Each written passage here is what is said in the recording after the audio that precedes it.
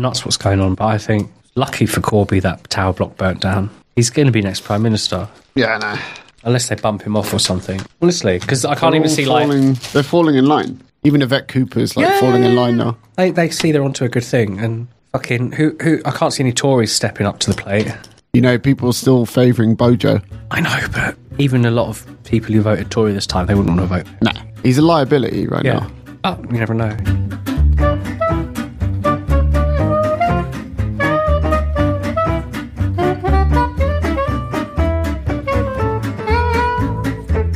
Ladies and gentlemen, welcome back to the Tom, Dick and Not Hyman show. We return to our scheduled programming and I'm not being able to be here, but no matter, for I have Tim here. Hello everybody, I'm here to back up Tom and Hyman. Bringing up the rear to help out the Brexiteers.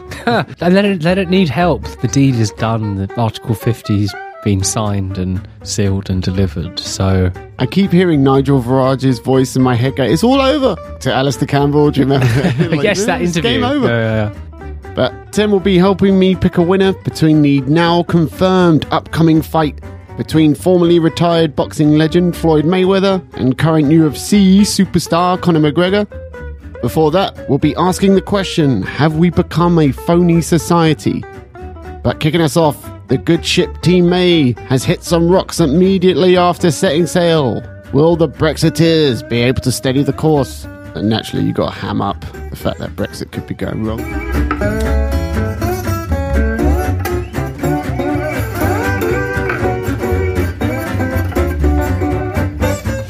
Our objective is clear. We must first tackle the uncertainties caused by Brexit. First for citizens, but also for the beneficiaries of the EU policies and for the impact on borders, in particular Ireland.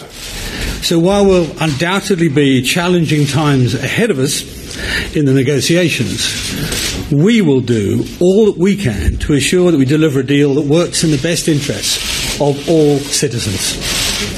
To that end, we're starting this negotiation in a positive and constructive tone, determined to build a strong and special partnership between ourselves and our European allies and friends for the future. What's wrong with that? He was lying when he said there was a very positive reception. So that was David Davis, Brexit Secretary, and Michel Barnier, transgender EU Chief Brexit Negotiator. That was a shit joke, but whatever. He's very poor. He's very poor transgender. Yeah, it's passable, is that the phrase? Yeah, but I mean, just from the way that the language they use and the way they talk, that I think they sort of assume that they can just sort of kick this one into the long grass. How do you mean? Like? Well, just sort of delay, obfuscate. As friendly as we are going into these negotiations, whatever is negotiated, it has to be agreed upon by 20 plus other member countries. They expect it to just sort of grind to a halt, but it's not going to happen. Well, France, Macron, he's made it clear he wants to tag team with Merkel. I'm not surprised because she's like an older woman. He definitely likes the older lady. That's maybe our winning hand. Yes. Trey shows a bit of the old bosom. Yeah. Yeah, Brexit is off. No, finally. It's not. Don't be ridiculous. Well, it's off to a start. Okay. It's not off to a flying start, it's not I would say, but it's been a year to the day, pretty much. Yeah. Today is 24th, isn't it? Yeah, happy Independence Day. That was yesterday. Well, it didn't seem like a really jubilant... I didn't hear any fireworks going off. Nobody seemed in a really jubilant mood, happy about it. Well, there's a lot to be pensive about in the country at the moment. Oh, yeah? I think holding like a sort of happy Brexit street party get you arrested for hate crime. Yeah, you would be accused of voting UKIP. Even though technically you are in the majority, if you voted to leave the EU, you have to act like a silent minority for fear of opprobrium and hatred. Well, if you live in London, there was obviously tragic news in the last couple of weeks, the Grenfell Tower block inferno. So, I mean, that put a dampener on pretty much everything. But I suspect there wouldn't have been street parties anyway, even if that didn't happen. Yeah. I don't think Farage would have been leading a parade. And, of course, the inevitable conspiracy that's sprung up over the number who've died. Thank you, Lily Allen. Thank you for so much. Well, she's right. It could be 150. Yeah. They've already come out and said, we're not going to know exactly how many died, probably until the end of the year. Yeah. I mean, I've seen the footage of inside the building, the devastation that the fire caused. Makes sense. It's not. No, they're not fucking around. And like half the blocks in London now, they're worried they're going to have to evacuate because they've got this cladding. They've done it in Canada. Yeah, the media have got this wrong, I think. It's not the cladding. It's the lack of care. It's true. There's that, but there's also the fact that a lot of the buildings in London aren't up to fire safety standards in terms of like not having sprinklers, not having proper fire doors. The fire exits have ventilation that they're not supposed to have. Other bad news. The general election itself didn't go well. It was the worst possible outcome, the hung parliament. I know. I had a sort of sick feeling about the whole thing. The only sort of glimmer I got from it was the joy I was able to see in the eye of a lot of Corbyn supporters who actually thought they'd won when he'd got 60 votes less. But I know what they mean, though. They were like, obviously, Theresa May lost. She lost her majority. But there was no real winner. That's what a hung parliament means. Nobody won. Yeah. And no one's popular enough to to earn that power. I voted for her. I think most people begrudgingly vote Tory rather than passionately. It was like a patriotic thing to do. It's just like doing your duty because you don't want the country to be fucked up by undeliverable lies and people with type 2 diabetes like Diane Abbott. I thought you were going to make a reference to the Emily Maitlis thing with Andrea Leadsom. No, what was that? Where Emily Maitlis was questioning her. She was asking leading questions about how Brexit isn't going well, right? You've got a negotiating position which is completely unclear. You're hearing that from the President of the EU Parliament. We've got a political system which is unstable. Many believe our economy is unfair. Living standards are falling. What can you point to now and say that's going well? European politicians are actually very keen that we keep a strong relationship going forward, and that's what we're going to do. And it's actually the elected politicians who are the important thing here. Angela Merkel said it was an interesting start. We had Mark Rutte saying he was quite positive and optimistic about it. We had various different EU politicians, the elected politicians, saying it's a good start. Of course, it's very early days, but it would be helpful. It would be helpful and these if broadcasters were willing to be a bit patriotic. The country took a decision. This government is determined to deliver on that decision. Emily Maitlis, right? She could have responded, look, it is patriotic to question your elected leaders. But she did this bullshit. Oh no, look, I was just asking how it's going. It was just an innocent question. And it wasn't. It was a leading question. She was leading to, look, it's not going well, is it? There are no innocent questions. Yeah, not from Emily Maitlis. But Brexit. This time last year, I listened back to the podcast we did. The Oh My God, Brexit Happened episode. I called it right. We were very, I was nervously excited. And we were talking about how June 23rd should be a bank holiday. Well, that hasn't happened. No. A year on, it's still not. There's still no real Independence Day. In the eyes of many, it's a day that will live on in infamy, much like some national disaster. But I think the Tories, it's obviously it's transpired now. I think it's pretty obvious the Tories haven't properly prepared for this. Do you remember I think you were saying we should trigger Article 50 straight away. Just be done with it. I think more people are going to start feeling that way the longer these negotiations go on. Well, they're off now. They're started now. But it's definitely not going well because do you remember David Davis's plan was to do parallel negotiations? Yes. So whilst you're agreeing to the divorce bill, at the exact same time, you're also negotiating a trade deal.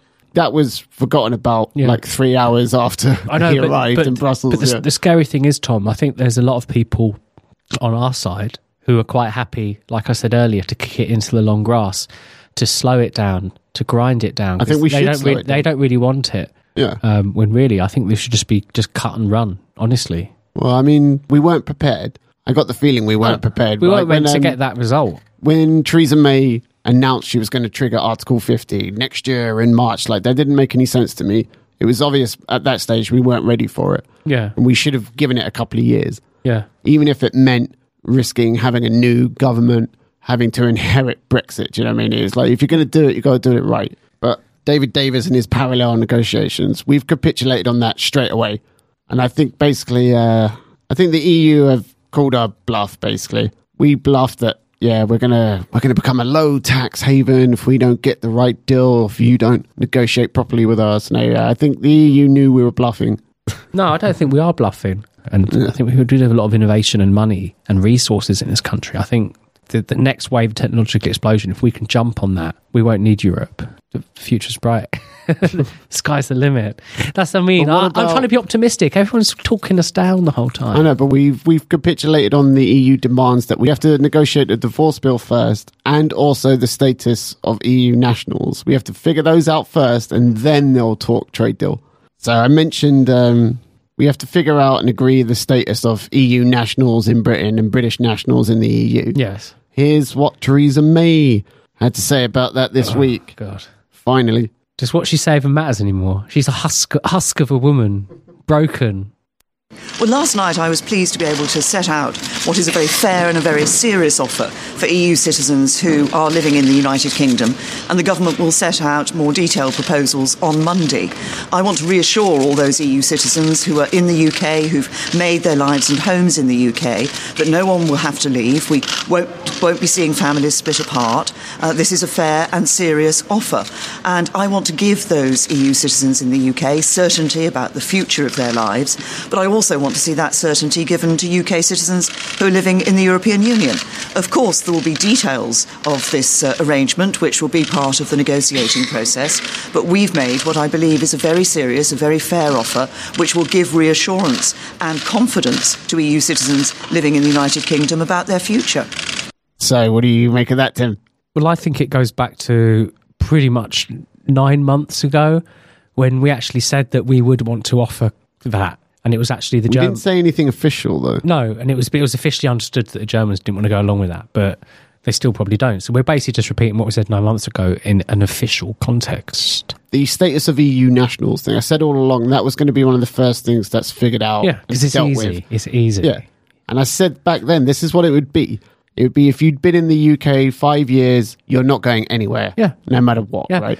Likewise, if you've been here less than 5 years, we don't have the mechanism, we don't have the desire. Theresa May said it herself, we're not looking for mass deportations. No. It's so even if you haven't been here 5 years, you're going to be fine. As long as you don't start breaking, like flagrantly start breaking laws, right? You're going to be fine, generally. Yeah.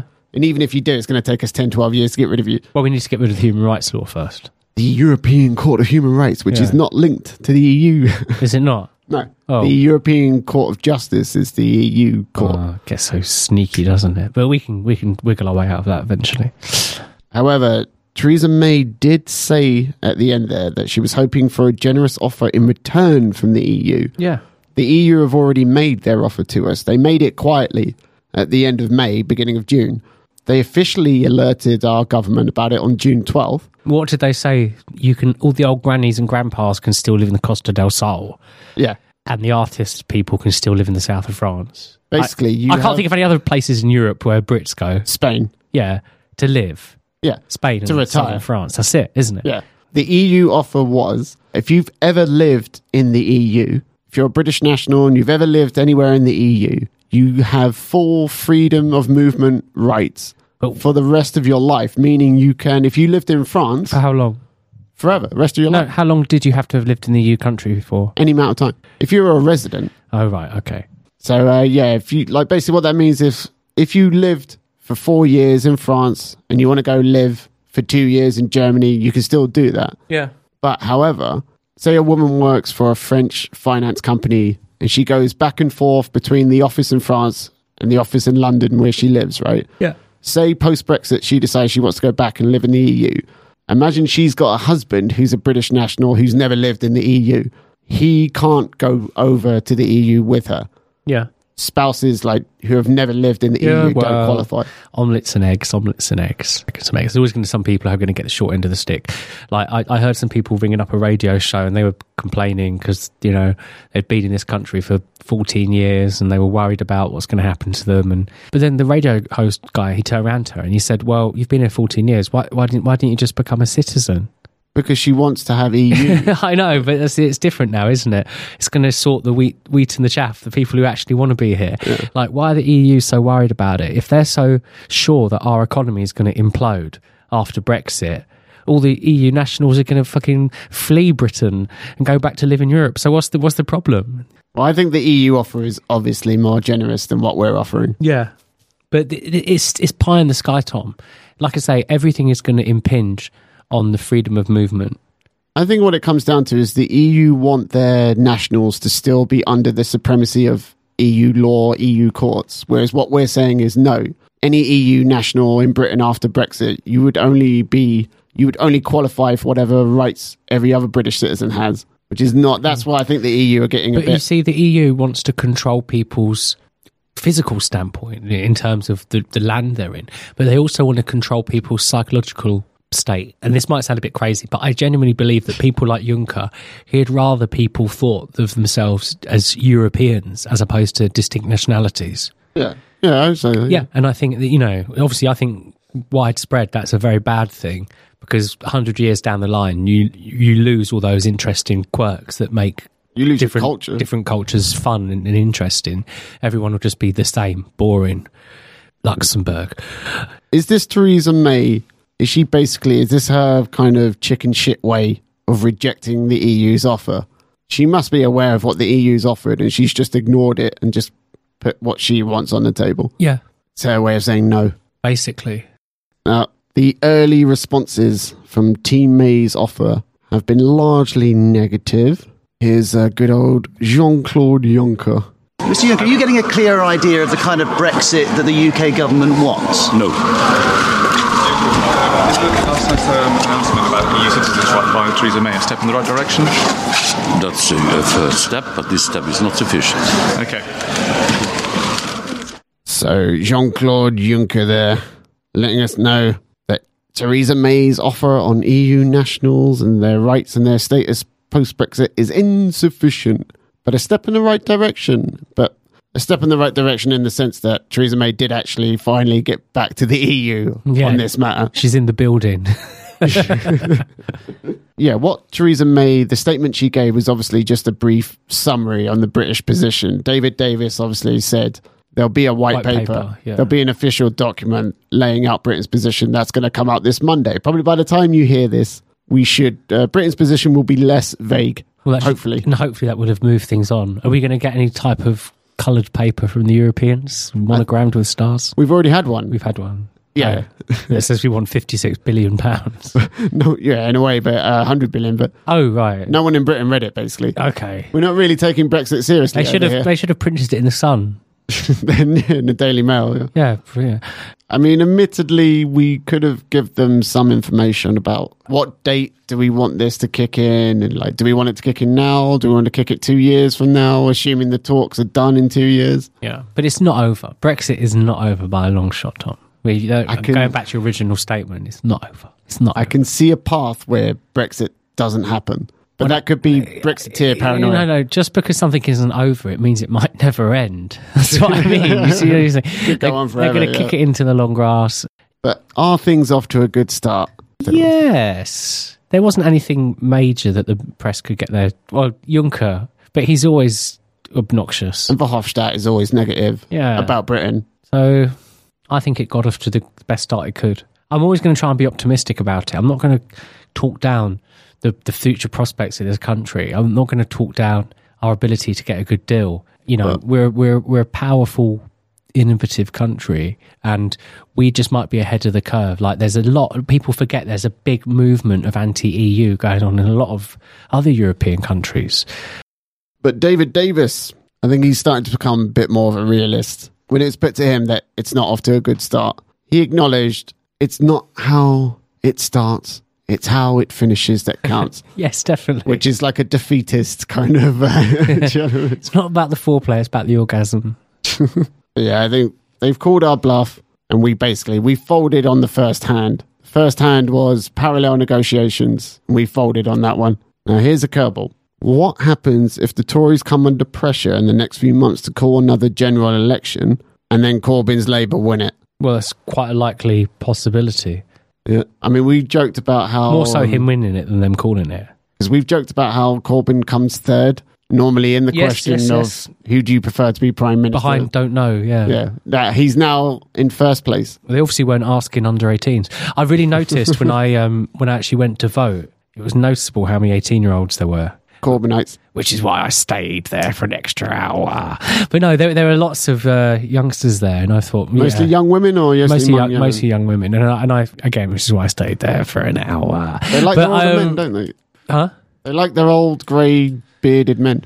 when I went out on the vote, I did see a certain percentage of the turnout, and I thought, yeah, Corbyn's going to do very well. But what you're saying is if we have another general election, Corbyn will probably win. I think the likely outcome of Corbyn winning the election is the economy would crash overnight. Britain's already viewed as a bad investment opportunity, and we kind of rely on foreign investment quite a lot. Does Corbyn have any sort of dangerous hobbies?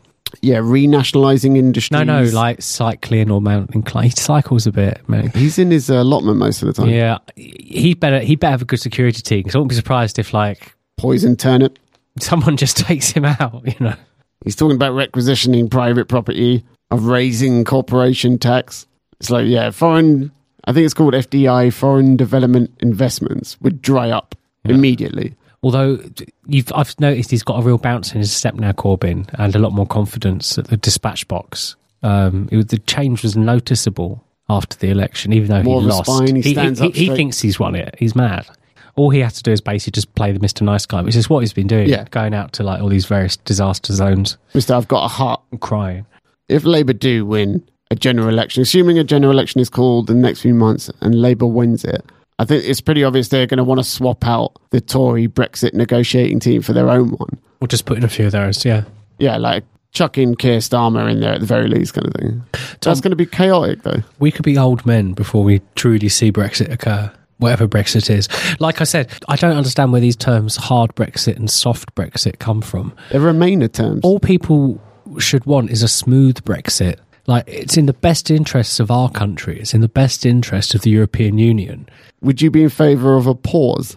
No. If Labour come in, they say to the EU, look, we're not ready. We need to pause this. Labour will never be ready. Fucking dynamic doing the sums. For God's sake, come on. We need this sooner rather than later. I honestly think we're going to end up walking away, because it's going to break down. And that's going to be the general election. That might be what happens. There is a pause. There's like it grinds to a halt. Yeah. We agree to just go, all right, we'll walk away for now. And then we just never come back. And that's my only hope, is that the current negotiating team do so poorly that if it does force a second general election, you do get sort of a resurgence in the loony fringe like UKIP. People who actually want this Brexit to occur. Yeah. If you're a career politician, you don't want Brexit to happen. Because Gary Lineker was asking, he was tweeting out, if there was a second referendum tomorrow, Remain would win by a landslide. Do you think that's true? No, I think the opposite is true. There would be a resurgence, like you say, a rekindled passion. I think people are as passionate as ever about Brexit, and people who wanted it are assured that it's happening. I think young people would show up more, might make a difference.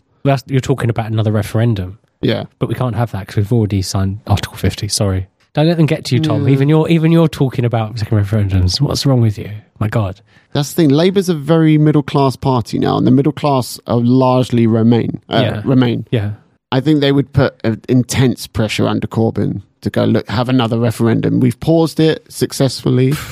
Let's just have another referendum on whether or not we even want to bother carrying on with this. I know. The middle classes are mostly Remainers, because they're just worried that they won't get an exotic girl serving them their latte in the morning. For fuck's sake. Do you know what it is? It's they've got pipe dreams of, I'm going to go work in Berlin one day. As what? Yeah. Like, you're a run-of-the-mill. Yeah. Like, they've got people like that there already. They like the idea of thinking of being able to do it, but it's false, because before we had the freedom of movement, you could still do that. If you had the skills, you could go and work anywhere in the fucking world. For a while, visa. Yeah, but then if you like the country, you apply and try your hardest to live there. For citizenship. By being a good citizen. That's just the way it happens in like 90 other countries in the world. I don't see why we should have to be different. But let's answer the question that every Remainer would love to ask us as Leave voters.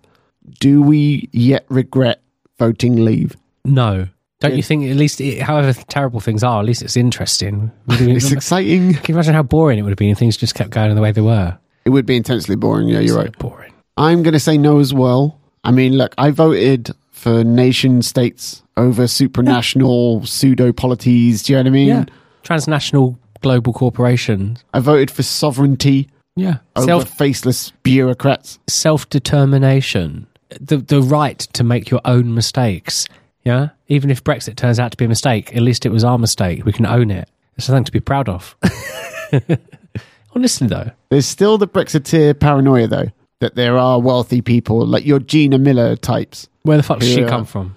I never heard of her before. She's got money. She's got money. She's a mother. She's got influence. She's a mother of 2 or 3 kids. That's the dividing line. People with something to lose versus people who don't. Yeah.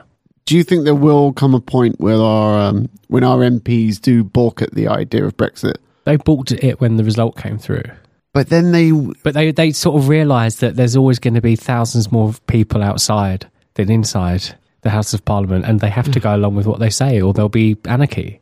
There wouldn't there wouldn't have been riots if Parliament had voted to not trigger Article 50, to put it off, like I said, for a couple of years. Nigel Farage would not have been leading a violent riot down to Parliament Square. I think people really underestimate how passionate some people are about this thing. Like, some people have passions in different directions, but they're all very strong passions. I view Brexit voters as pro-democracy voters who accept the outcomes of democratic processes more than Remain voters do. The EU is the opposite of democratic process. I wouldn't say the opposite, but it's not sufficient. It's not there enough. If you want to choose the lesser of two evils, you choose having your own government rather than them. What do you think the end result will be? Hard Brexit, soft Brexit, in single market, out of single market, in customs union, out of customs union, with financing, passporting, without passporting? I don't want it to go this way, but I think it's going to have to be a rock solid hard Brexit, hard borders, no deals, passports, tariffs, pets in quarantine for years. Why? Just because we can. Just a middle finger, fuck the world kind of. Yeah. I'm hoping that doesn't happen. Seal up the Channel Tunnel with a big fucking cork. We might have to. No. You know what happened? We'll end up driving our lorries through the Eurotunnel. No, I'm just worried that to deliver what was voted for, they're going to have to pull out of the single market. I think so, yeah. If they want controls on immigration. If they're going to deliver what people voted for, they're going to have to do that. But for them to deliver that, it's going to get really, really nasty. That's the quagmire, because people are going to lose money, and that's going to happen either way. But you touched on the quagmire there. What did Britons vote for? We voted yes to the question of should we leave the EU? Yeah. Because I think we voted for, because I know it might seem like a very simplistic argument. Yeah. We want to take back control, which some Remainers will laugh at you at saying, you don't understand. What does that mean? You vote for your MEPs and it's all very democratic and ordered. Yeah, name your MEP then. Oh, yeah. Well, who is like the supreme judge in your country, full stop. It's a very simple answer, but it's like, it doesn't need to be complicated, and people voted to be cut off from all that. I think we're a little bit at the EU's mercy, and I think they're going to be gracious and offer us EEA membership, and I think we're going to embarrassingly accept that offer, but I think we will accept it. But can we accept that without having a general election first? There's going to be one anyway. Yeah. So that's going to be the sort of question and what the election is going to be run on. And to be honest with you, Tom, I think people feel so strongly, given the chance to vote for or against that, they'll vote against it. And it'll be hard. No deal Brexit. No deal Brexit. That's why we should walk out now, because I think it's a foregone conclusion. So risky. It's so risky. It's not risky. We're taking a punt as it is. Yeah, well, they're not taking a punt, they're just delivering the will of the people. All right, coming up, Tim, I have a question. Are we a phony society? No, but you could just say that guy's being phony saying that. What does phony mean anyway? Do you use your phone too much? To be fake. To be fake. To be fraudulent. Okay.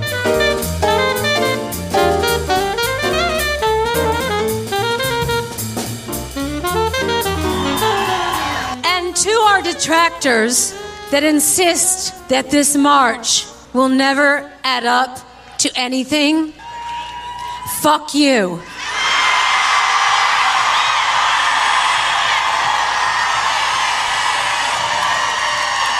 Fuck you. It is the beginning of much needed change. Change that will require sacrifice, people.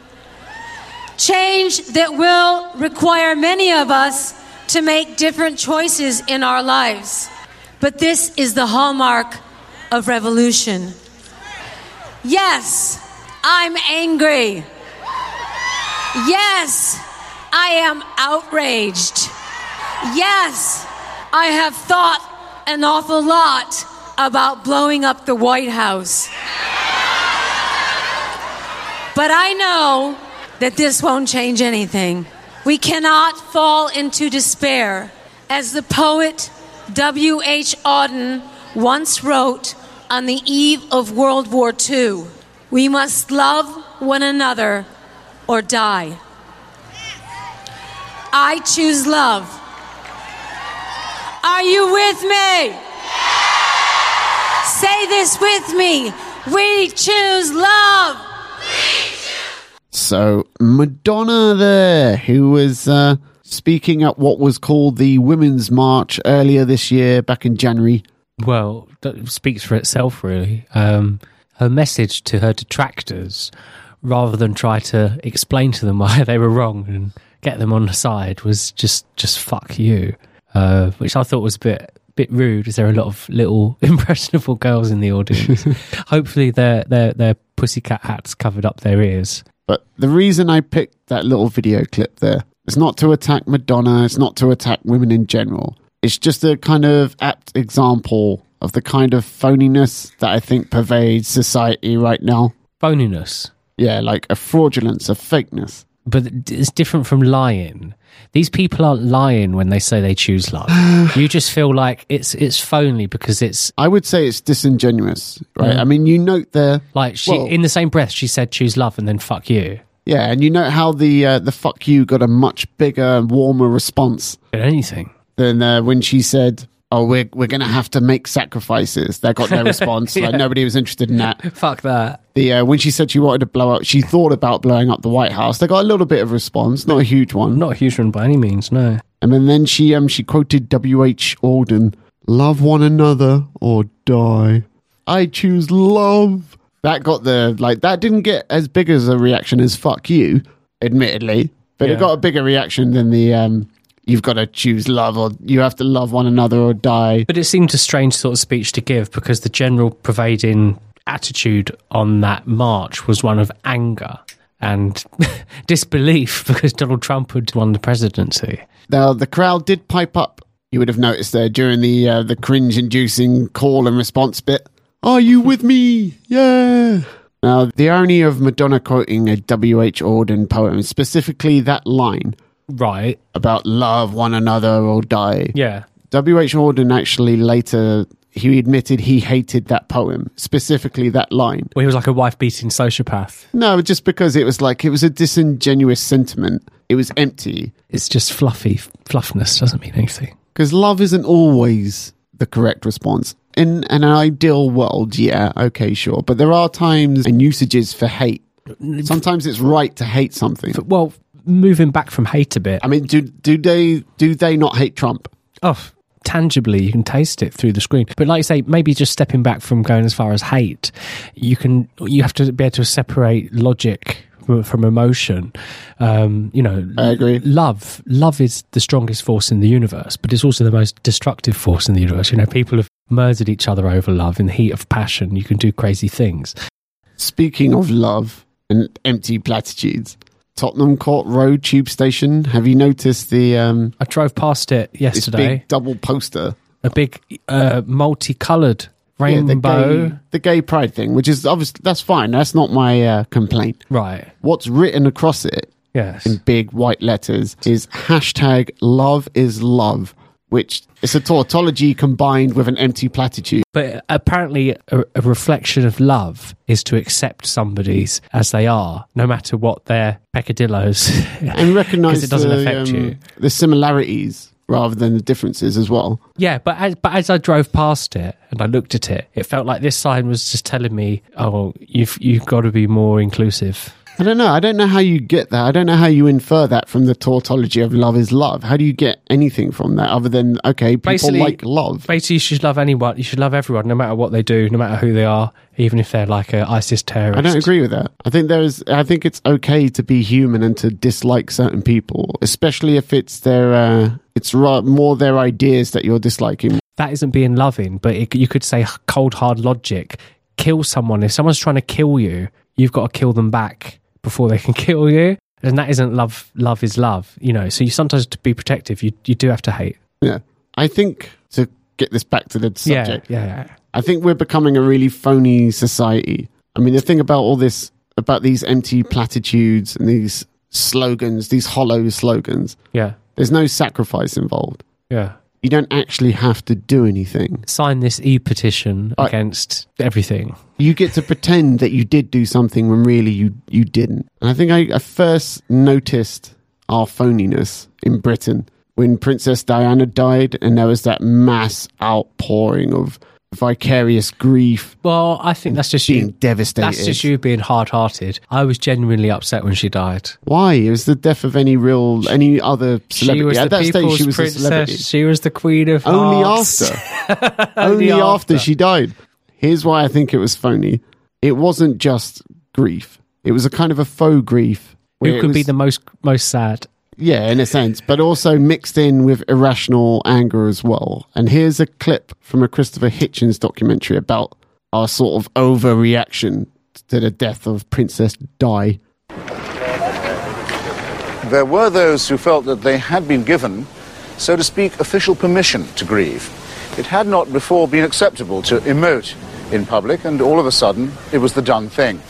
Then came those who felt that they had milestones of life in common with the departed, often women who believed that they had shared with her in certain rites of passage. And let's not forget the vindictive, those who sought hoarsely and angrily for someone, indeed anyone, to blame. The man, for example, who assaulted a foreign visitor to these shores for the grave offence of lifting a sacred teddy bear. There are also those who've become fascinated by celebrity culture, an addiction that may not be as harmless and silly as it looks, including as it does the habit of vicariously leading other people's lives. One affectation of this cult is the familiar adoption of the adored or famous person's nickname, Gaza, OJ, Diana, or even, until her death, Di.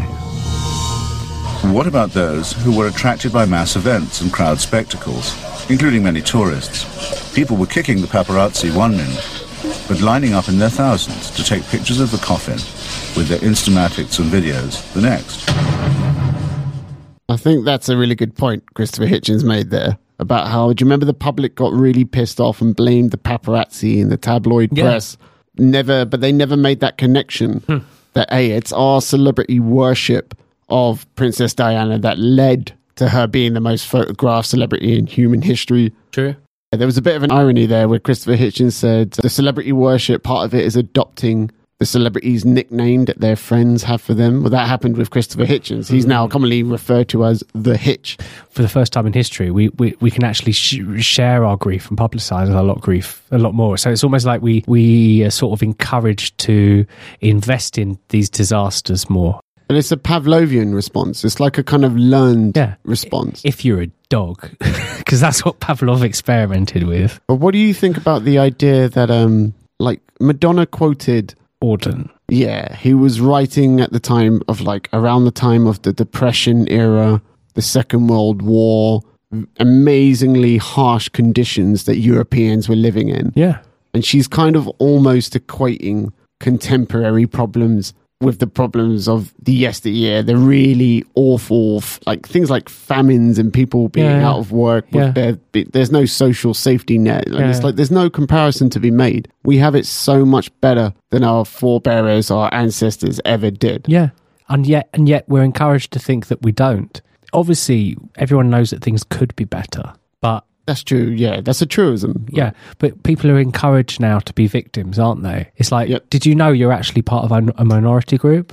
Did you being a white straight male? Did you know that you're oppressed? Did you know that these? Who's oppressing me? I don't know, but somewhere out there hates you. So you should be a bit more. I've got dust allergies. You should be more angsty. Well, there you go. Those fuckers who don't clean the houses, general bastards. Feelings of inadequacy. I hate you. I'm a victim.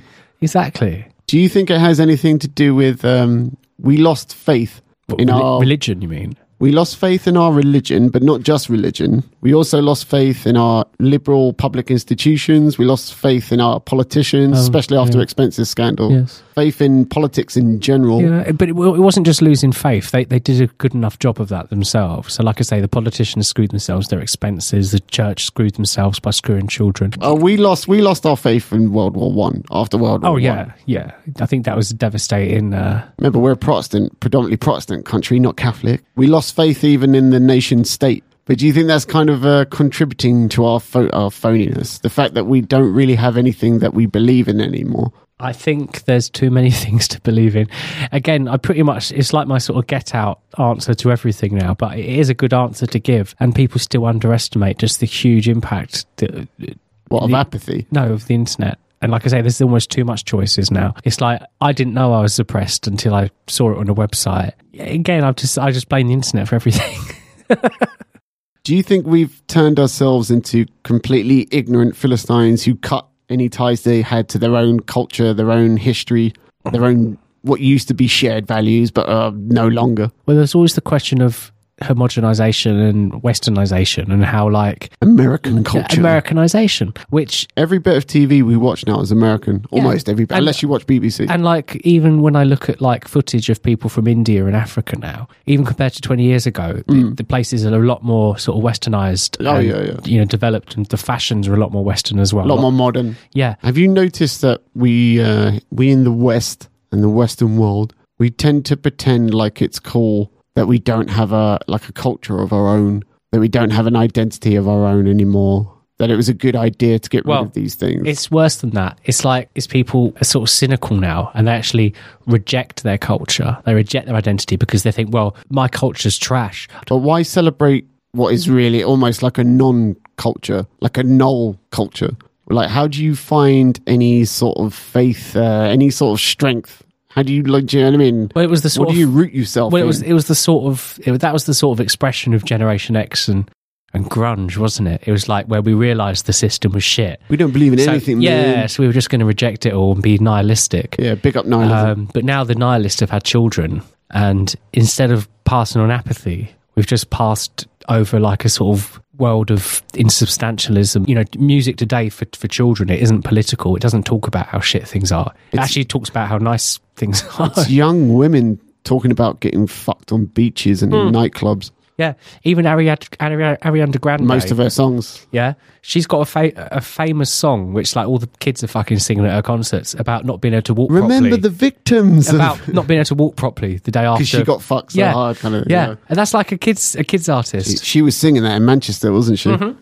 Well, what happened to public intellectuals? Why do we now always look to the pop stars and TV stars and movie stars like Benedict Cumberbatch to give us the answers on what to do? J.K. Rowling, she has millions of Twitter followers. But I'm waiting for her to give up one of her mansions to Syrian refugees or to the victims of Grenfell. Do you know what I mean? Like she's always eager to tell other people what to do with their money and what possessions they have. And I think you see it as phony, Tom, because you see it's a very easy way for someone to get affection by being sympathetic. By being fraudulently sympathetic. Yeah. They're not making any sacrifice, but they're expecting it of others. Yeah. Like I say, there's no real public intellectuals anymore, right? And we look to these pop stars for answers and explanations. Well, of course, you look at Jeremy Corbyn's very popular with the youth now. He introduced a band at Glastonbury this afternoon on the Pyramid stage. Yeah, he's got his own cult of personality going. Yeah, and he's a very sympathetic person to all sorts of causes. But the thing is, the people we look up to now, like they're ignorant Philistines like us, who've had their history, their connection to their own history severed as well. So it's like they're not going to come up with any answers that we wouldn't come up with ourselves anyway. Right. We've got the same sort of cynicism, but we don't sort of let it affect our emotions. Well, we do, but it's like there's a realism there that you can't rely on slogans. You can't rely on hashtags to fix things. Yeah. Love trumps hate. Well, I guess that makes Hillary Clinton hate then because she lost. Like, do you know what I mean? Like, it doesn't work. It doesn't work it sounds great in theory, but it doesn't work in the real world. Mm-hmm. Refugees welcome, just not at my house. Yeah. That's all I want. I just want these, like, the no borders, no nations people. Just make it an honest expression. Just put underneath on your placard that says refugees welcome, put in brackets underneath, just not at my house. If you could move into someone else's house, maybe 6-7 miles away from me, that'd be great. Yeah. welcome to Britain, by the way. Lovely to have you here. Just don't live near me. Yeah.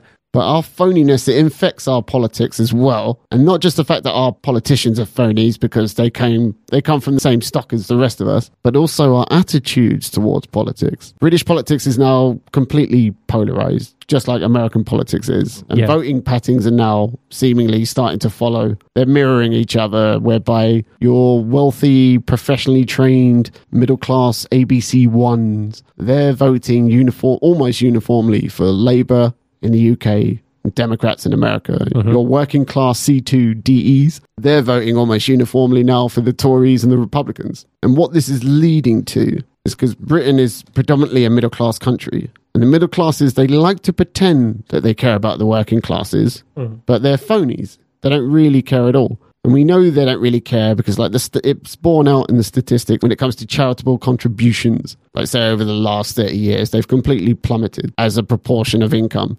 We don't really care about each other anymore, but we like to pretend that we do by expressing empty platitudes and hollow slogans. I don't think it has to be an entirely negative thing, though, because this trend, it does have some positive outcomes, like when you get these crowdfunding things on the internet and the ice bucket thing. Yeah, things like that. That's like a good side of it.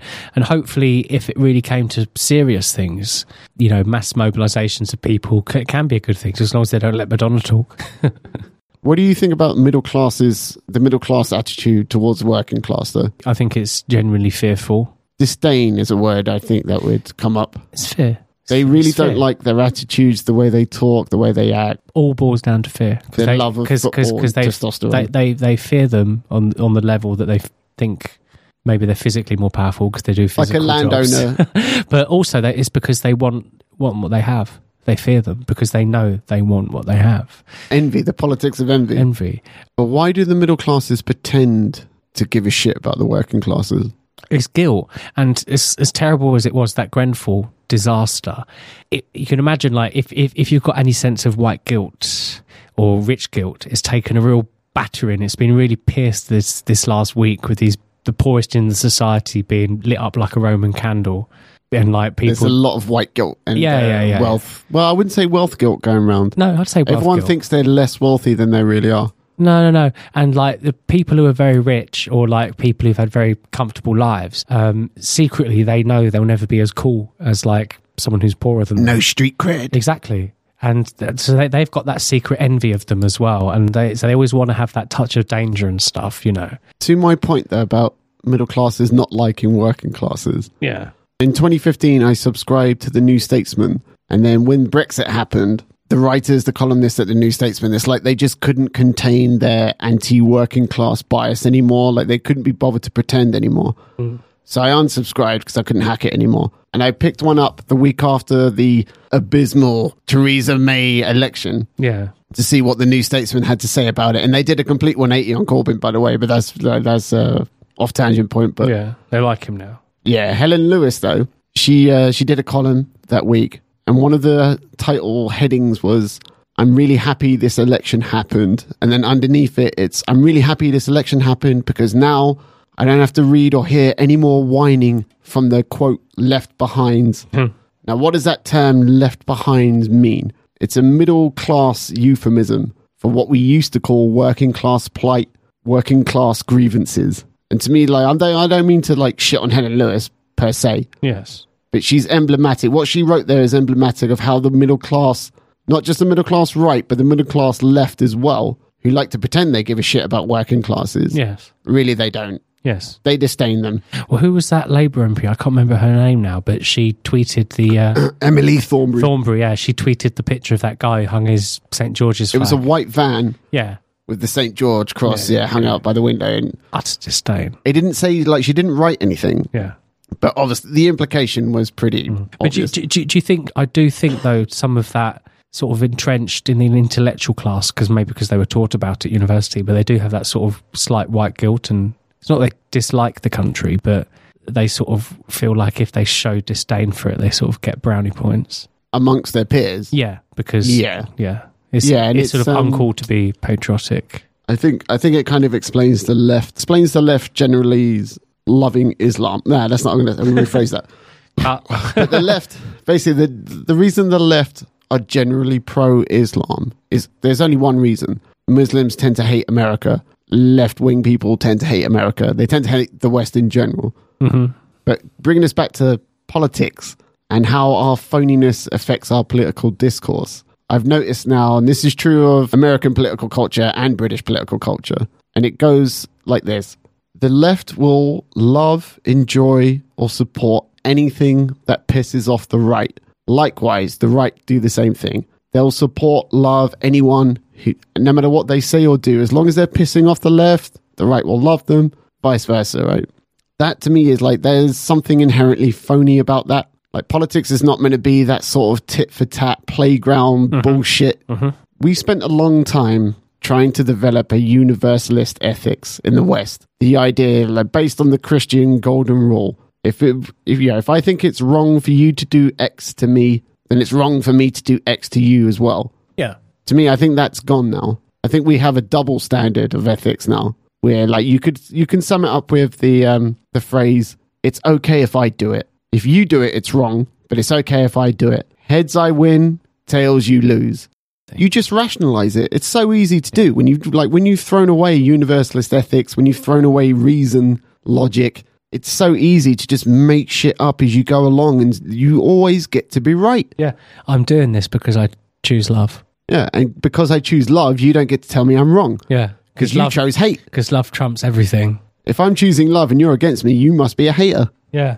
It's so infantile. It's just not sensible. It's fucking phony. I mean, even if someone does something that would generally be considered beyond the pale, if I'm right-wing and it's a right-winger that's done it, I'll look the other way. I'll rationalize why it's okay. And that's true of the left as well. I think every time you do something like that, though, especially because you must be conscious of it. If you've got a consciousness and you know you're doing something that if it was someone else had done it, you would have had a different opinion of it. I think that ebbs and chips away at our own morals, like our own sense of morality. Yeah. And eventually you would eventually end up at a point, if you kept doing this, you'd eventually end up at a point where you wouldn't know right from wrong anymore. Well, it's an assumed morality, isn't it? It's like you end up, like I say, with Madonna chanting to the masses. They're all completely brainless. Half of them don't even know why they're there. They're just there because they were told to go there. They have vaginas and they dressed up like vaginas, and they put, I was going to say anthropomorphized, but they put vagina hats on their heads. You know what I mean? But don't ever say I'm defined by my genitals, motherfucker.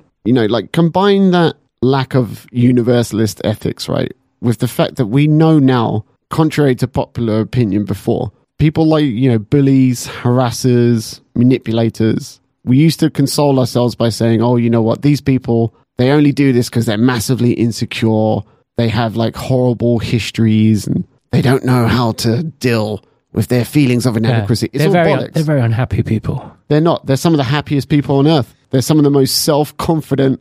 And the reason for that is because you get a kick out of it. When someone bullies somebody else, puts them down, shuts them up, dominates them, you get a good feeling in your brain. It's the exchange of energy. The game of one-upmanship, right? It used to be on a more, don't want to sound banal here, but it used to be on a more intellectual level. Like we've dumbed things down. Like music got dumbed down from classical music to pop music. From complicated melodies, harmonies, what have you, yes, to a simple 4x4 beat, 8 bars, repeat, do you know what I mean? Verse, chorus. And it's like we've kind of done that to everything. To TV, to music, to movies, to books. I know, you make it sound like a bad thing, but you could take the other view. This homogenization is actually just like a sort of... it's just an efficiency tool. But you feel like we're becoming something as a civilization. But arseholes. First we're all becoming the same sort of thing. Same sort of arsehole. Yeah, but then that's going to turn into something. That's going to do something. There'll be a revolt, maybe? No, or an epiphany, or a counterculture. Or a collapse of civilization. You know, people always forget. You know, the Roman civilization has lasted twice as long as ours has so far. Were they not conquered though? Whereas we're sort of just we're basically destroying ourselves. Well, towards the end, they sort of conquered themselves. Foreign invaders came in, and their own culture was sublimated and became sort of tainted. It couldn't stand up on its own.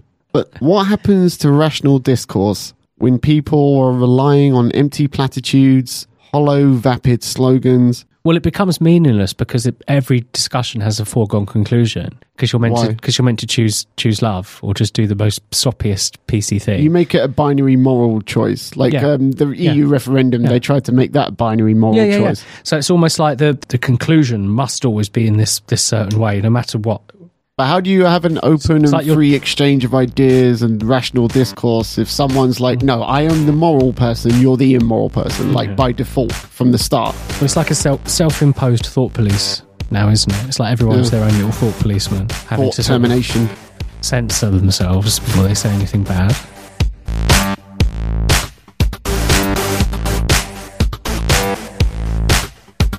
All right, enough depressing talk.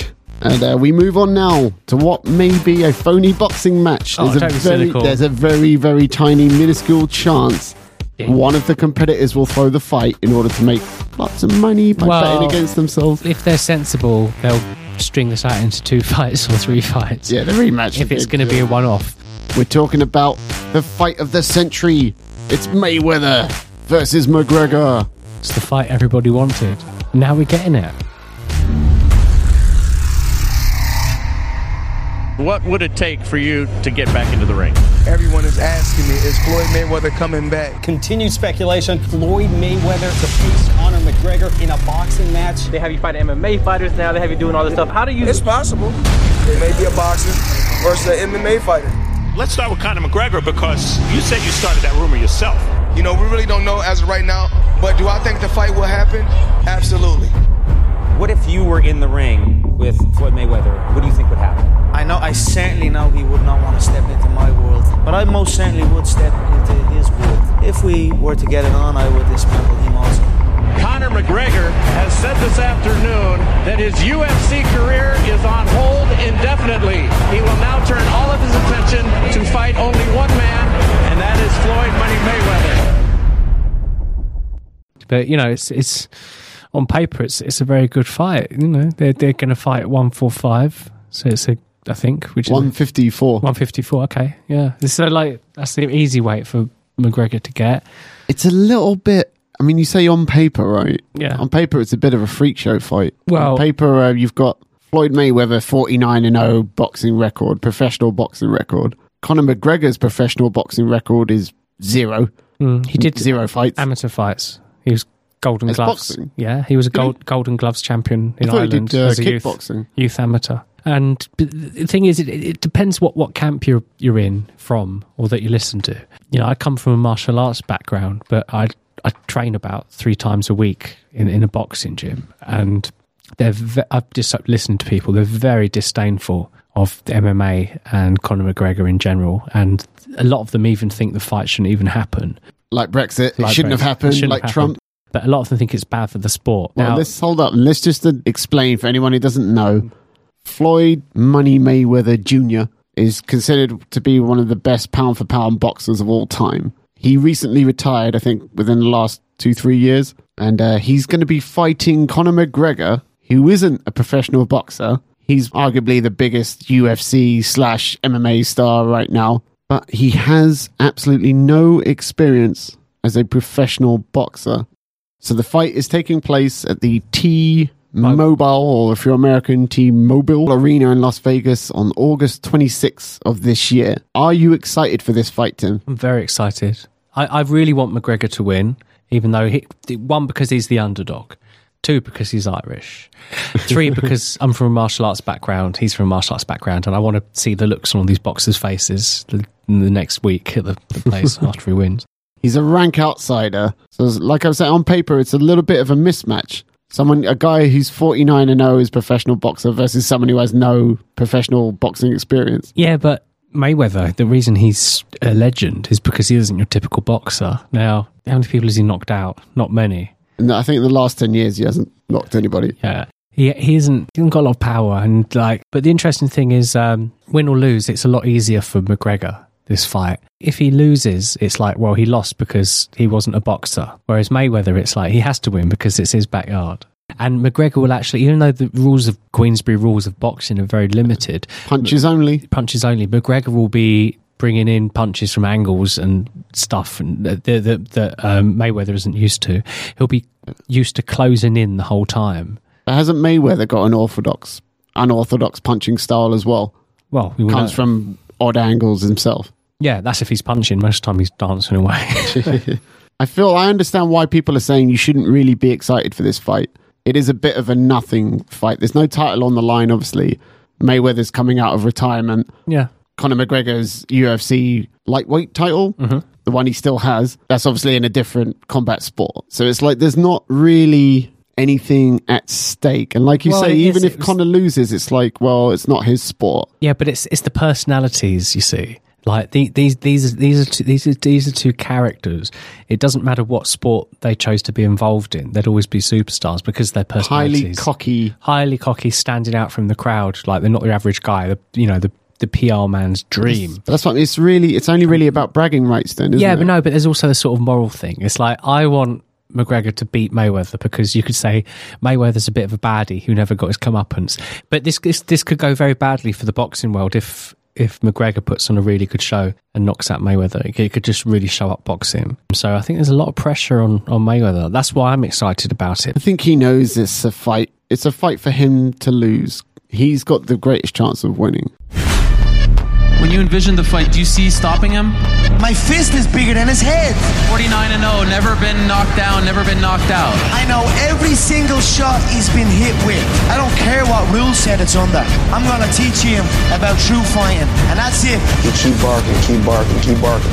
Fuck Floyd Mayweather! So I'm gonna pull your card to see if you're really real. You keep barking, I'm gonna see if you're gonna bite. He could knock out Conor McGregor at any moment in that fight, whenever and however he pleases, with either hand. My point is, let's see what a knockout artist does in a boxing ring. Floyd Mayweather's 40 years old, and Conor McGregor's 27. Conor's a big dude. Floyd has trouble with southpaws. Conor McGregor is southpaw, and Conor McGregor hits like a truck. Yeah, fuck Floyd, trust me.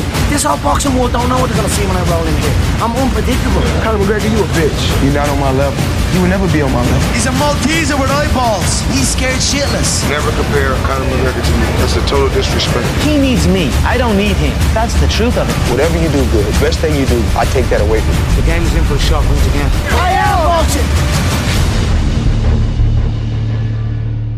It was announced. We have a confirmed date, August 26th. I'm glad it's so soon. We'd have to wait a year. Yeah, I'm glad about that as well, actually. Both guys are ready for it. Now, there haven't been any official figures disclosed yet, but the rumour is, both guys have demanded $100 million each to show up. And why not? Good for them. 200 mil. It'll make at least $1 billion on pay-per-view. Come on. Advertising. Obviously it's going to generate, I think, a little bit more than 200 million, but that's a massive payout. That's all part of the hype though, man, isn't it? It better be the biggest fight of the century if they're asking for that much money. Of course, it could all turn out to be a disaster. There is a precedence in the 70s. Muhammad Ali fought Antonio Inoki, Japanese pro wrestler, one of the biggest celebrities in Japan of all time. Yeah. It turned into a farce with, he didn't want Inoki kicking him from a standing position. So it ended up with Inoki lying on his back, doing little kicks at him the whole fight. Because I always think when people say, a boxer couldn't do well in MMA. People forget boxer could throw a kick as well if he wanted to. There's nothing stopping Ali from trying to kick that wrestler. He just wouldn't be very good at it, though. No. I mean, you had James Toney, a retired punch-drunk James Toney fight Randy Couture. That was a nothing fight as well. And in the James Toney, he wanted a payday. That was it. He wasn't trying to prove anything. And I can't remember his name now, but in the very first UFC, there was the guy with the glove. Yeah, a single glove, a pro boxer. But it was interesting. He went in with one hand untaped. And it was ridiculous. I didn't know what the fuck. It was before the days of MMA gloves. They didn't exist then. Now, how do people in the UK? How did they watch this fight? We don't really know yet. Well, I think a lot of people love McGregor over here more than Mayweather. I think the country will get behind. I think he normally fights in the UFC, and UFC is on BT Sports. However, this is a Showtime boxing promotion. So I'm thinking most likely it's going to be on Sky Sports pay-per-view. But what we do know is for American audiences, it's going to be on Showtime pay-per-view, and the asking price is going to be somewhere in excess of $100. Oof, that's a lot. I think normally it's like $50 to $60. I'll be interested to see what the undercard is, if they've got any interesting matchups. Who's the British boxer? Someone with no legs fighting someone with no arms or something. Who's the British boxer that won recently on TV? And we made a big deal about it. He's begging to be on the undercard. Anthony Johnson. Yeah. AJ. He's already trying to wrangle it. The Finchley ABC. Because like, if it's going to be the biggest fight in the world, that means it's the biggest boxing card in the world, the biggest gate, the biggest pay-per-view buy rate. Yeah. It's a massive payday for anybody who fights on that card. It could revitalise boxing or kill it off once and for all. The pay-per-view cost is quite high. Yeah. Get ready for the ticket prices that have just been announced. To sit in the nosebleed seats, it's going to cost you somewhere between $2,000 and $3,000. Yeah. That's ridiculous. If you want a floor seat, it's going to cost you, I think it was about a minimum of $50,000 for a floor seat. Ringside seat, $100,000 a ticket. Wow. But you can imagine the atmosphere there, and it'll be the place to be seen. There'll be so many celebs and, Stallone people will be of there. renowned. Who needs this fight the most, though? Between Floyd Mayweather and Conor McGregor, who needs this fight the most? I think that's the fascinating thing, that neither of them really need it, but because both of them have cemented their own legends in their own respective fields. Yeah. They're purely just doing it for the money, doing it for But they don't need the money. I do need the money. The richer you are, the more money you need. And the other thing is, it's like they're just giving the fans what they want, which is a great thing. But what about Mayweather-Pacquiao? Boxing fans wanted that for a long time. It came probably about 5-6 years too late. Yes. Whereas this is an in-prime Conor McGregor versus a coming out of retirement Floyd Mayweather. Yeah. Well, apparently Floyd's cardio is still incredible. But I just think McGregor has a lot more power than Floyd will be used to. We're saying that neither guy needs the money. They both have established legacies which are probably not at risk regardless of whether they win or lose. Maybe I would say Mayweather has more to risk here than Conor McGregor does. Yeah. Given that, it is a freak show fight, isn't it? Well, a little bit, but that's more like what the boxing fraternity would say. What about the age difference? Floyd is 40 years of age, Conor's 28 now. Does that factor in at all? No. Not if Floyd's kept himself fit. Which I think he has. I think he can do 12 rounds. I think Floyd's in the gym still every day. Yeah. Now, almost no one from either the boxing community or the MMA community thinks McGregor has anything better than a puncher's chance at winning this fight. Yeah. But that's the fun thing about any fight. You never know what's going to happen. There's always the X factor. Because the bookies, they have Mayweather at 11-1 to win. I think that means if you bet £100 on Mayweather, you'd only get 111 back. Oh, right. So okay. You'd be up £11. 1 to 11, you mean? Not 11 to 1. Yeah, the other way then. Yeah. He's won the odds. The bookies are giving Mayweather the odds of 1 to 11, which is why it's worth having a bet on McGregor, because you'll have fun. He's like 50-1. Well, fucking bet £100 on him then, and because not only will you really, really enjoy every second of the fight, but he's got a better chance of winning. I'm giving him a better chance of winning than a puncher's chance. You think maybe because I've watched Conor McGregor and the way he trains now, this is actually going to work to his benefit, because instead of having to worry about kicks, instead of having to worry about punches and grappling, for the first time in a long time, he can focus just on boxing. And not just boxing, he's just going to be focusing on fighting Floyd Mayweather. He just has to focus on beating Floyd Mayweather, who's not just anybody though. I know, but it requires a specific set of skills and tactics. And I know the way that these MMA guys train, they isolate stuff, they pick stuff out, and they boil it down, and they just repeat it ad infinitum. He'll have a whole sequence of combos specifically designed to beat Mayweather. He's going to be knackered by round 4. He's going to win it. I agree with you. He's got to win it by round 4. Yeah. Or Mayweather would have had some tactics. But I honestly think he's going to take him by surprise. Here's what I want to say. And I'm going to win my bet. Conor, like a lot of boxers, he's only got 1 or 2 good punches that he relies on to win fights. I don't know, I'm not a trained fighter. I don't know what the punch is called, but his counter left punch where he steps back and leans back to his, rolling to his left-hand side and then comes back with the left-hand cross counter. Right. That's like his number one best punch. He's left-handed. Yeah, he's a southpaw. So it's a lead left hook, and that's what he knocks guys out with. Well, it's an excellent counter to a right punch. But can he hit Mayweather with it? Well, I saw him talking about fighting Mayweather, and he showed a little combination he'd been working on. The first 2 or 3 punches, he doesn't even expect to land. He's forcing Mayweather to move to his left. Conditioning him. To move to the left, yeah. Moving forwards, so forwards, 1, 2, 3. And then, without stopping, he'd go over to his right and do like a cross and a hook. So it was like the first 3 punches were just moving him. And like I said, He's not training to become a boxer. He's only training to defeat one guy. Yeah. Or I'll be super cynical going back to this earlier segment and just say they'll figure it out so they can both put on a good show. Mayweather will throw the fight. Mayweather will twist his ankle. Yeah, Mayweather will throw the fight, win a lot of money by betting against himself, and set up a big payday for the rematch. Yeah. I think Mayweather wins this. I don't think there's going to be the big surprise upset. I think Conor might come close in the first 2 rounds, but then Mayweather's going to have his number after that. And I think by round 8 or 9, Mayweather will have frustrated Conor enough that it will throw Conor off his game. He'll overreach, wear himself out. He won't pull his left hand back in time, and Mayweather will catch him. And I think it'll be a TKO. Yeah, but that's what I mean. That's what I mean, though. Knockout. Even if Mayweather catches him, what? Mayweather's like a little child. His punches, he doesn't have knockout power, Mayweather. No fighter in the history has done what Floyd Mayweather has done. And we're just speaking facts. I see that look in your eyes. It makes me go blind. Cut me deep. I've been listening to them laugh my whole career. I've got this situation where people are truly doubting me, like they doubted me at the very, very beginning. I'm the boxing guy. Watch me take over boxing. Trust me on that. Not knowing that this boxing game knows what's coming. Trust me on that. When I step in there, I'm going to shock the whole goddamn world. Look me in the eyes, 28 years of age, confident as a motherfucker, long, rangy, dangerous with every hand. I'm going to stop Floyd. You're all going to eat your words. The whole world is going to eat their words. I'm going to stay at the top, do what I want to, how I want to, and continue to control boxing. Because when you speak boxing, you're speaking Mayweather.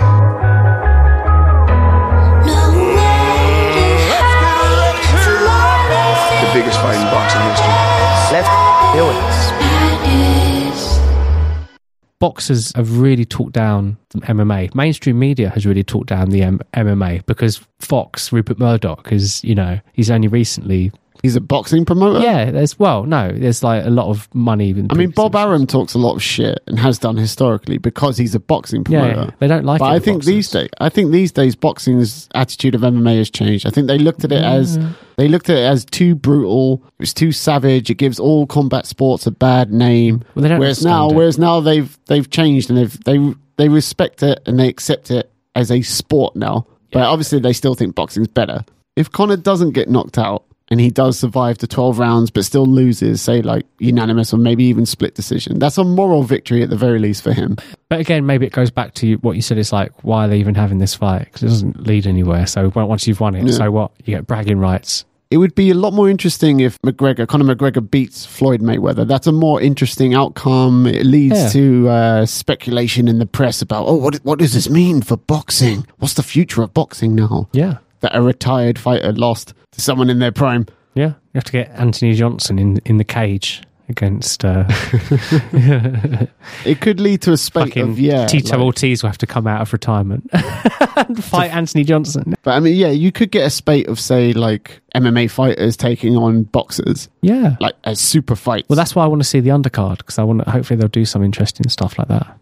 This fight is attracting attention from people who aren't usually combat sport fans. Yeah, we'll get the inevitable, this is human blood sport, this is terrible, we should ban it. From The Guardian, probably, I would think. But I think you'll see a little bounce in like the viewership of MMA organizations across the board, but most obviously predominantly UFC. Yeah, but it'll be short lived though. It's not going to last. It's due to get popular again. Like I used to be able to see a very clear cyclical thing in martial arts, like certain trends. In the late 70s, it was Kung Fu, very popular. Kickboxing, I thought. American kickboxing was popular in the late 70s, wasn't it? Benny the Jet Akitas. Not really. That was when really kickboxing first started. That's when it was first invented. But in terms of thanks to karate, right? Yeah, but in terms of just public participation in martial arts and what was popular, you had the whole sort of Bruce Lee Kung Fu thing in the 70s, and then in the 80s... The first Chinese guy to teach Americans. And then in the 80s, it was all about ninjas, And then you get to the 90s. The 90s was the sort of kickboxing heyday, really. Really? With like Van Damme and Kickboxer and, spinning back kicks everywhere. But as a sport, though, I would say Holland and France for sure. Yeah, and the K1 started in Japan, and all that. in the mid-90s. And then late 90s, that's when MMA came into it. And then Kung Fu had a brief resurgence. Mid-noughties explosion for MMA. Yeah, around 2000, though, you had a brief Kung Fu resurgence, thanks to, like, The Matrix and Romeo Must Die. Jet Li. Yeah, but now it's come around again for MMA. I don't know when ninjas are going to come back, though. Have you noticed MMA is getting a lot more stand-up? Like, there's not as much wrestling and submissions as there used to be. It's cyclical. You're getting people knocking each other out. You're getting people... It used to be like, oh, there's no point learning how to kick people now. You should just learn ground and pound. There was a time, wasn't there, when people thought you'd never see a KO from a head kick. But you're getting people knocking people out with capoeira kicks now and stuff. Yeah. Beautiful thing to behold. Front kicks. Yeah. Give it a couple of years. Like, I know we had that Tai Chi master get his ass handed to him, but hopefully a couple more years we'll get someone. It was the fact beat someone in 1 second. You referenced there the controversial video in China of the aging Tai Chi master versus a guy. He wasn't aging. He was 40. He was a bit old. He wasn't. He was like 43. You said he looked like he was 60. It's because he's fat and out of shape. But what was most shocking to me is it was really basic technique that he lost to. Yeah. It wasn't even anything like he wouldn't have expected. Do you know what I mean? He just was simple Western boxing. And he was walking backwards with his arms up. Yeah, straight back. He should have gone straight into a grapple. So you think McGregor is going to win this? Yeah. Just like I thought Brexit was going to happen and Trump would win. I'm playing it down. Yeah. But yeah, I'm going to watch it. I mean, that's the thing about the freak show fight allure. There is the puncher's chance. There is a wild card factor here in the sense that we've never seen Conor McGregor against a professional boxer. We don't know how he'll do. He might do really well. And that's the allure of it. It's just this assumption that a lot of people have that somehow a professional boxer is more skilled than a professional MMA fighter. Not necessarily. No, it's like people really underestimate MMA. So I want McGregor to win because I know he deserves to.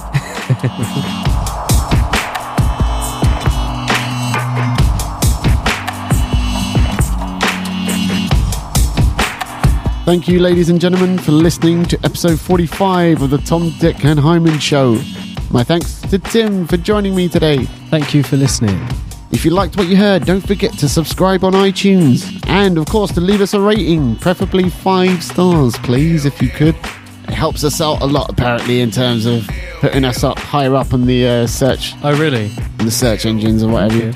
If you don't have iTunes, then just follow us on SoundCloud and leave likes. Don't forget to like our Facebook page and follow us on Twitter so then you will always be up to date on the latest Tom, Dick and Hyman Show podcast episodes. Until next time, goodbye! Goodbye!